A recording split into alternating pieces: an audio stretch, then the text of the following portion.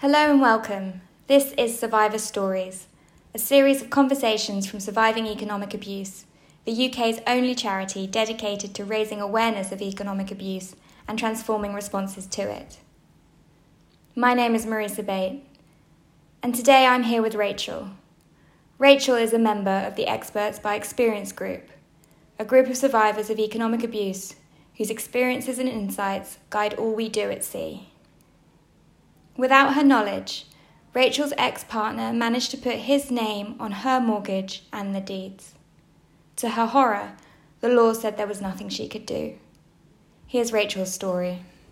So Rachel, I wonder if we could begin with you explaining in a nutshell what happened to you and your property. Yeah, so I had wanted a property for a long time. I'd saved up for 10 years for a deposit.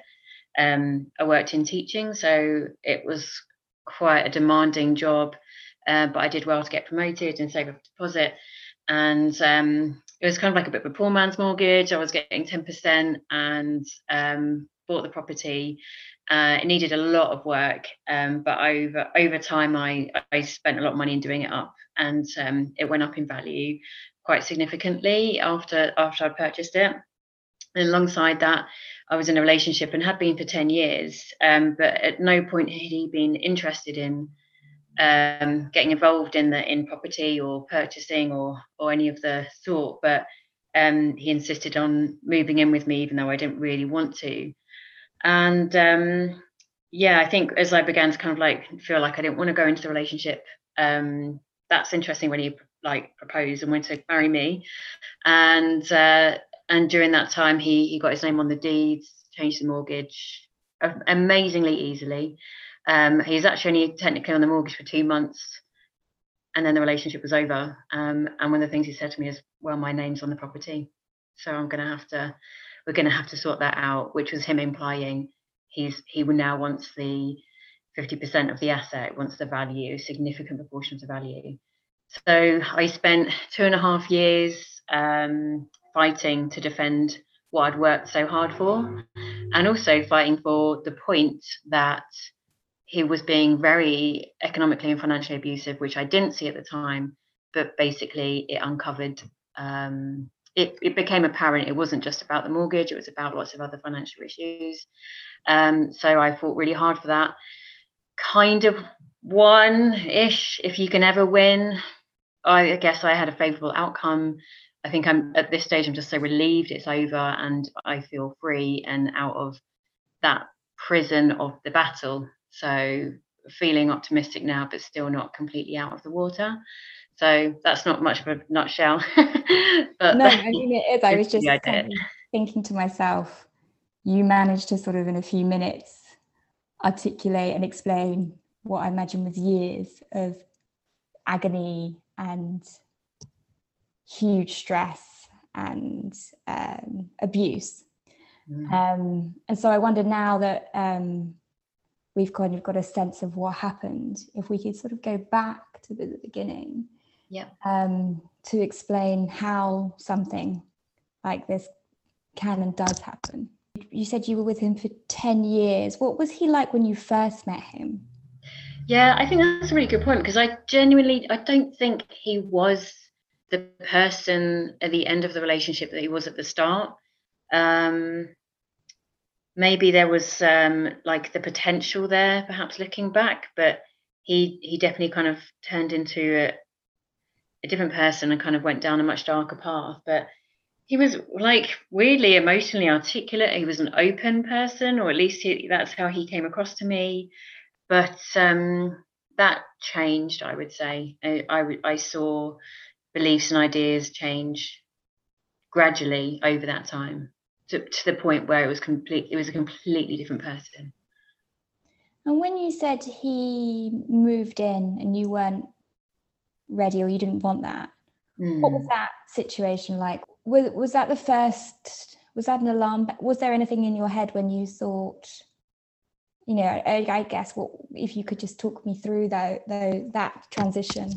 Yeah, so interestingly, just as you were talking, I was thinking about how I had actually moved in with my ex-partner, and we had rented a place together, and even that I didn't want. But there, I don't know, over time of living with him with renting, there were definitely issues. It was then I noticed he became quite aggressive, or he wouldn't say aggressive, or even he wouldn't even say the word anger. He would say upset or I'm anxious, which really was code for I'm angry and I'm going to do something. And there was this weird kind of thing going on where he's quite intimidating, and I was quite scared of him emotionally. But at the same time as that, he would play that he was a victim and that he was struggling with his mental health, and that what he really needed was love and support and care, and that I was a woman to kind of really help him. There was no one else that could help him, and it seemed all genuine and authentic. But secretly I was thinking, I just really want to buy my own flat. I just really want to get out. And it was, yeah, it was in my mind, and I began to get braver to explain to him that this is the natural end of the relationship, because I'm going to buy this property and I think it's time for you to find your own place to live. And that was, in my mind, that was what was going to happen. And then he said, well, there are certain events that happened. So his sister passed away, which was really, really sad and really, I think, traumatic for the whole family. It was completely unexpected. But he used that as an excuse. He said, I have to move in with you because I'm grieving and I can't have any change right now. You have to support me. And I think there was this sort of unsaid threat of, you will look like an awful person if you don't let me move in with you right now. It didn't take much to kind of create that feeling of I would be shamed for not cooperating with what he wanted or what he felt he needed. So I felt I had to. I felt like I didn't have a choice. And so I let him move in. And all that time, as he moved in, I was thinking, when is it enough time? Since it's basically like the conversation was out of bounds, or, there were certain things I couldn't talk about. And I think that bubble of certain things I'm not allowed to talk about just got bigger and bigger and bigger. And I think because it happens so gradually, you don't see it and you don't notice it. And it becomes harder to challenge and ask questions, that you're starting to worry about certain things to do with anything, really, even smaller things. You start to just sit with this sense of fear for more and more of your life and your sort of being. At what point did you realize that he was trying to get hold of the property and get on the mortgage and do things like that? Was that a conscious thing, or was it just, did it kind of slip into just your everyday? I don't think I had any idea really until, like, the moment I left. I'd come back from a skiing trip, and I came back and I just said, I don't want to marry you. And he was like absolutely furious. But like, luckily he didn't persuade me to kind of carry on. But then, like I said, he's like, well, my name's on the property now. And I thought, oh my gosh, like, really?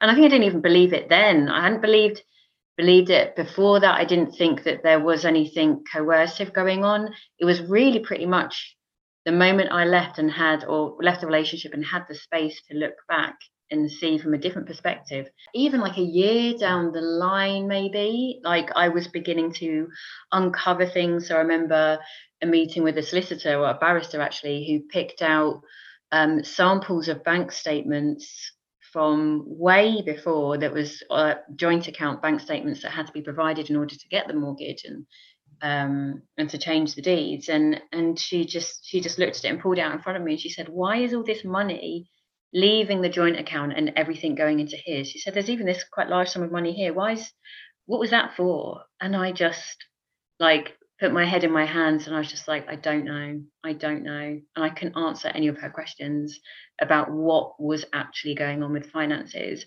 And I think I was so busy with my job. I was working 50 hours a week, really demanding role. I didn't have lunch breaks. It's difficult to access internet banking at school. And he was like, don't worry about it. Let me take the stress out. I'm good with numbers. You're not. You know, he was the one supposedly looking out for me and taking charge of the finances to help me out where I didn't have the time.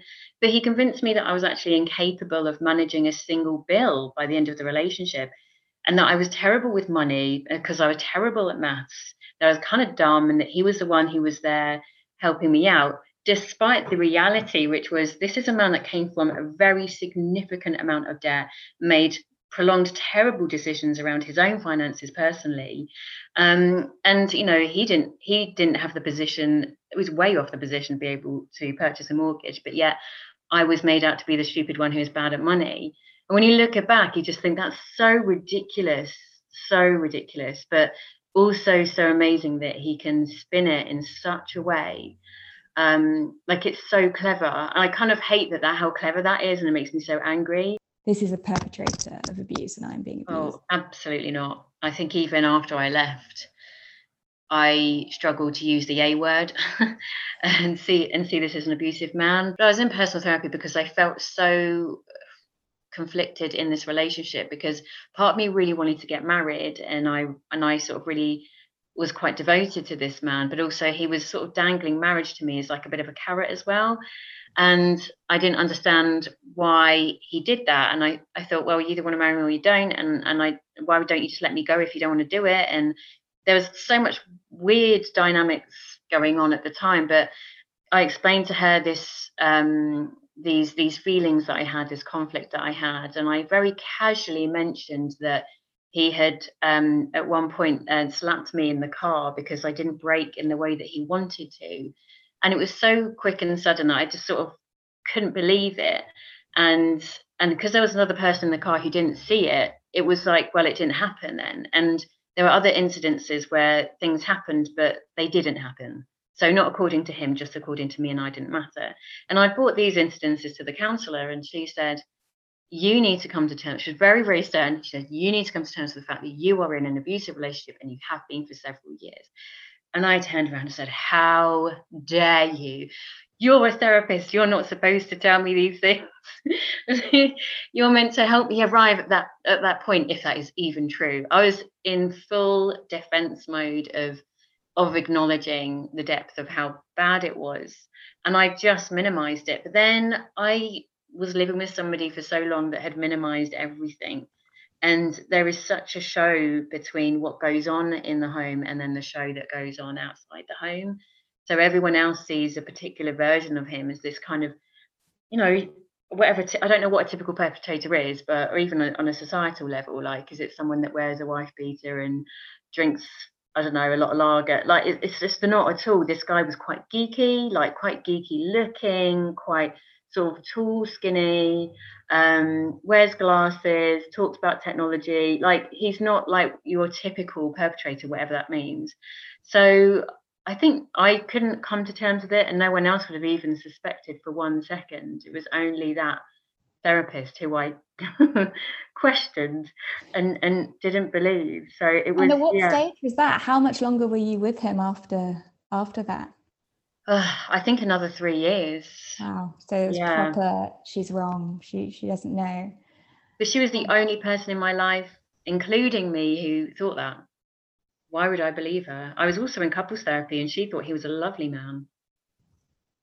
It's fascinating. It's incredible. So you do decide to leave the relationship, and he's very angry about that, and then reveals to you in that moment that his name is on the mortgage and effectively he owns half of your property. Yeah. What was that moment like? Can you remember that actual specific moment and sort of what went through your head? I think I was just terrified. I remember freezing and just being very still and not saying very much. I know that I needed to go, and that I needed to not be in the same room as him or the same building as him. I think I'd literally got back from this holiday, announced that I don't want to be with you. And yeah, he kicked my cat across the floor and looked like he was going to really like lose it with me. And I remember his like fist being clenched and his knuckles being white. And I knew that I just had to leave. So I said, I'm going to go.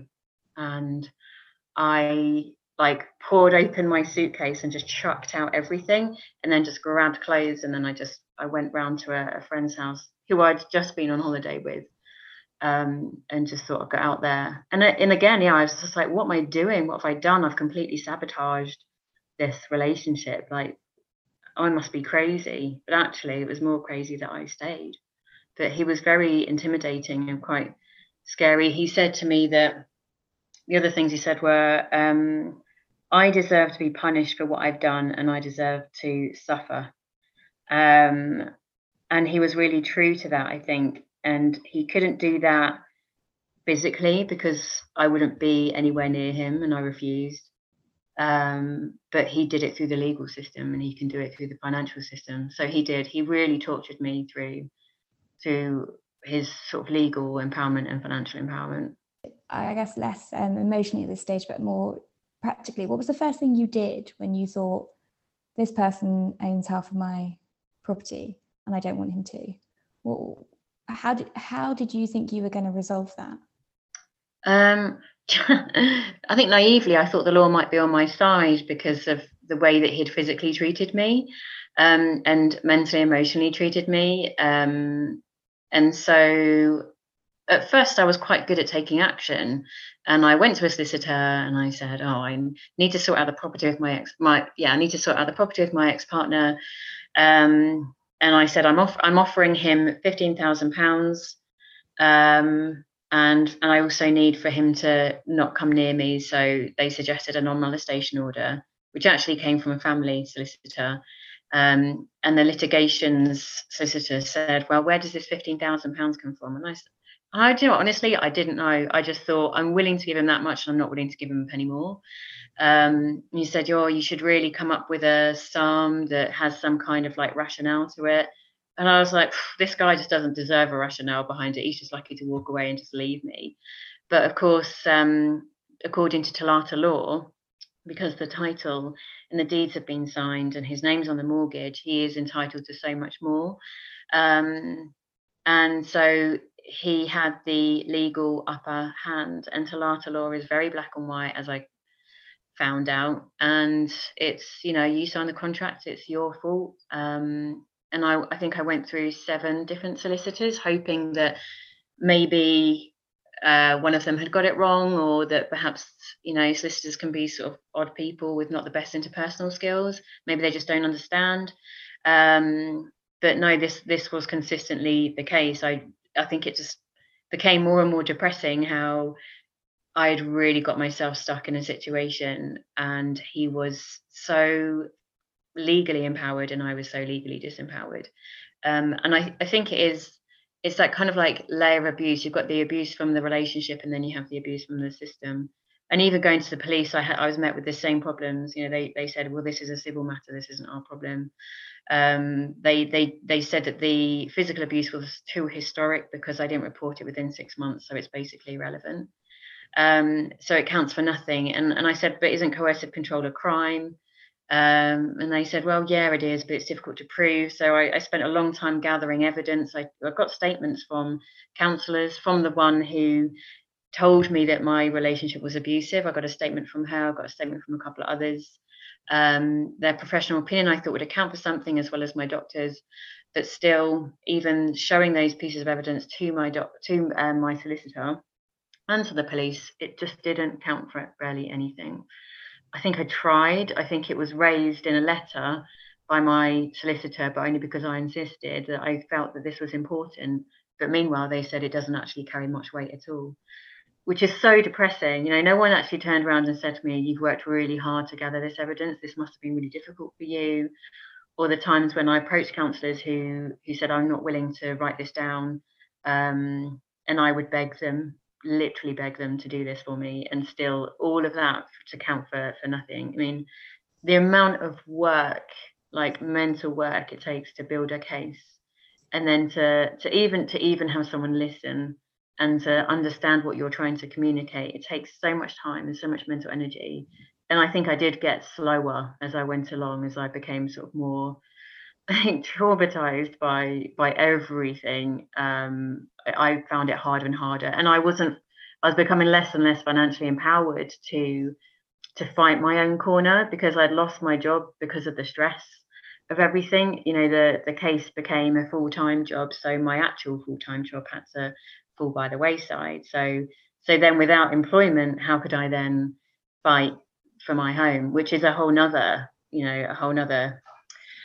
system, system which is completely flawed when it comes to universal credit and being at rock bottom, and in situations that I did not plan, or I didn't do anything wrong, I was wronged. But even in that, even when you're kind of facing poverty as an indirect result of abuse, there's nothing there to kind of catch you really at the bottom, which I know all sounds really depressing, and it is. But at the same time as that, I've somehow managed to come out of it, and I'm an advocate really for women. My sister was so angry with me for ignoring her advice. She said the barrister is strongly advising you just to give in, and I just said I can't. It's remarkable that after coming out of that relationship and the abuse that you suffered in the relationship, you had that fight in you, and clearly you had a hell of a fight in you to get what was yours, but also to stand up to what is often a very intimidating and confusing and opaque legal system. Yeah. Let alone, as you say, then the issues around universal credit. What was your relationship with the lenders? Because, what he'd managed to get his name on those very, very important documents without you knowing. Did you, when you realized that had happened, did you think, have I signed something I didn't realize? Like, how did he do that? And what was your response to them in this period of fight that you amazingly had within you after you separated?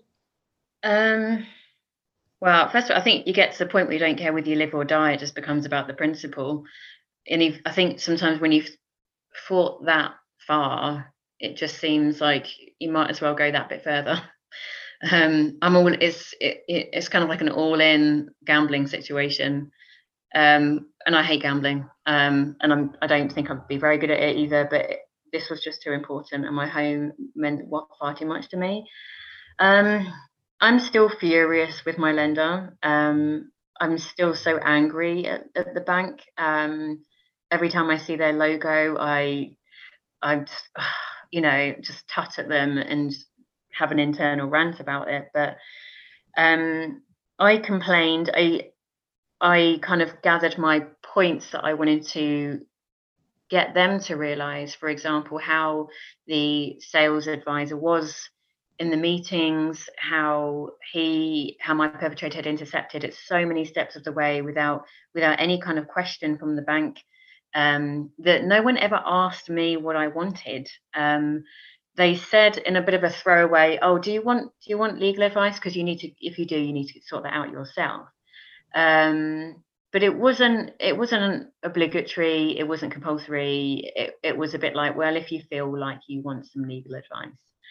Whereas I think if someone had had a private conversation with me and said, look, do you realize what you're doing? Do you realize how much value you are handing over of your property? Is this really what you want? And maybe it wouldn't have worked. Maybe I would have thought, well, do you know what? I'm invested in this relationship, and I was perhaps already under the spell of his coercive control, that perhaps I would have said, yeah, no, it's okay. But I just think that should have been a massive point along the way that could be protecting me and so many other individuals. And I like to call it like financial safeguarding. I think that's something that doesn't really exist. There's kind of an awareness of safeguarding in other areas, but not financial safeguarding. And there's certain measures I think the bank should be obliged to put in place. That's one of them. Or even a telephone call from the bank to say, we're just checking that this is what you want, to checking the facts here. But that's not the case. And mortgages in particular are the most like one of the biggest loans you can take out. They last for decades. So something as big and as long, a lifelong debt, essentially, which, and debt is servitude, I think needs to be clearer. It needs to be more apparent. There needs to be far more checkings going on. How is this experience? I mean, you said you've got the best possible outcome. Are you in your house? Is this your house? Right. Yeah, amazing. You're there. Yay. Yeah. I'm so thrilled for you. How has, yes, I guess on paper you got the house, but how has this experience impacted on you, and has it changed you as a person? Yeah, absolutely. I don't think I am the same person that I was. Basically, I feel like quite unrecognizable in a lot of ways. I don't have the same job that I had. I don't have the same career that I had. I think the way that I left work was also quite a sad situation, because it was under mental health reasons. So after 10 years of working at the same place, there was no goodbye or thank you or anything like that. It was just sort of like the mental health shame kind of slipping out the back door, which was like so painful. But also I don't feel like I had a choice. But I'm actually kind of looking to sort of work with the unions, actually, to kind of encourage them to create a domestic violence work policy to protect and support victims. That's a whole other thing. But I guess for me, I'm just trying to think of ways that I can turn the difficult aspects of what happened into something that is a positive. I was very much under a lot of shame of what happened, and I think that's, again, quite a common thing when it comes to money in particular, and also just being a victim of a crime. You can somehow feel like it's your fault, and you don't want to talk about it, and you don't want to talk about being in a poor place either, where you're looking at food banks or having to use food banks.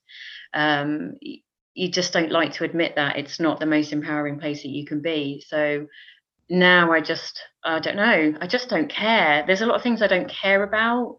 I don't care about upsetting people with the truth. I don't care that people think I'm too feministy. I don't care that I use the word patriarchy a lot. So I think, although it's been awful, it has been awful, it's been absolutely life-changing, and it's been one of the most horrendous sort of like painful torture. It's like psychological torture, essentially, for the 2.5 years since leaving. I'm insistent that I will make my experience of value to other people, and I don't think that drive for me is going away anytime soon. I wonder about women who might be listening to this, who perhaps relate more to the silent you, when you felt that you couldn't say or do anything. And now to hear you seem fearless. And I can't even begin to imagine really the full shades of that journey. But what would you say to those women who felt that their whole world had got so small and silent, and don't know how, that, if they're in a similar situation, where they'd even begin to change that situation? I think it's just really little steps forward. It's literally all it has been. It's like the tiniest of steps forward. And sometimes I was so down, I think I took days, like one hot drink at a time, because that's all I could manage. Like, I definitely have been there, and I was there for a really long time. I didn't speak to anybody, not just in a relationship at times, but also once I left the relationship, I just kind of shut down and didn't speak to anybody. So I completely get it. It's a really horrible, sort of nightmarish place to be, but I think it's, little steps, one at a time. And I think her name's Natalie Collins. She's like, she created the Own My Life course, which is for domestic violence survivors. And she calls it acts of resistance. Just before we broke up, it was only sort of a couple of months before we broke up that it was his birthday, and I was the most kind of pleasing, devoted fiance, and one of the things I did was buy him like this lemon cake that I had especially kind of like made up for him. like ordered for him from this bakery. And I remember like after we broke up, I was like, I'm going to go to that bakery and I'm going to have that lemon cake for myself. And it felt like a real like political statement to like go into a bakery and just eat lemon cake for myself. But that, I think, is actually like a really important act of resistance. Like, I am going to do this. I'm going to take back what was mine. I'm going to take back what's been removed from me, and I'm not going to give to somebody new. And it doesn't have to be public. It can be really private. I wasn't with anybody when I ate that cake. It was just for me. And it was a really important moment, like a moment of sort of liberation and determination that I'm no longer under that. I'm no longer under that kind of power. I mean, I say that I've still got issues. He's still on my mortgage. I still need to get him off. He's still on my deeds. He's agreed to kind of come off them. So it's not like I'm fully out of the water at all. But I do feel like he has now signed an agreement between solicitors that he's obliged to basically play ball and follow the rules, that he's going to be off of those as soon as possible. So it's not straightforward. That's not the case, but at least he's not threatening me anymore, which he was doing through the legal system. Lots of sort of threats and intimidation. And every time I'd get a letter, I was stopped eating, stop sleeping. So all that cycle of anxiety peaking and getting into panic attacks, now I don't have that anymore, because I don't have those circumstances inflaming the situation. So yeah, it's good to know that there's not going to be any more of that. He's literally signed that he can never continue this battle ever again. So finally, the laws come to your aid, perhaps a lot sooner and a lot more forcefully. It's so moving to hear you talk about the lemon cake.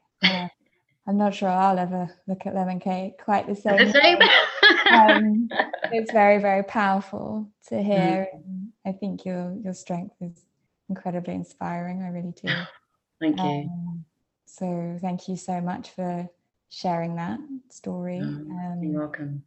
If you think you might be experiencing economic abuse, phone the police in the first instance. You can also contact the National Domestic Violence Helpline for support on 0808 2000 247.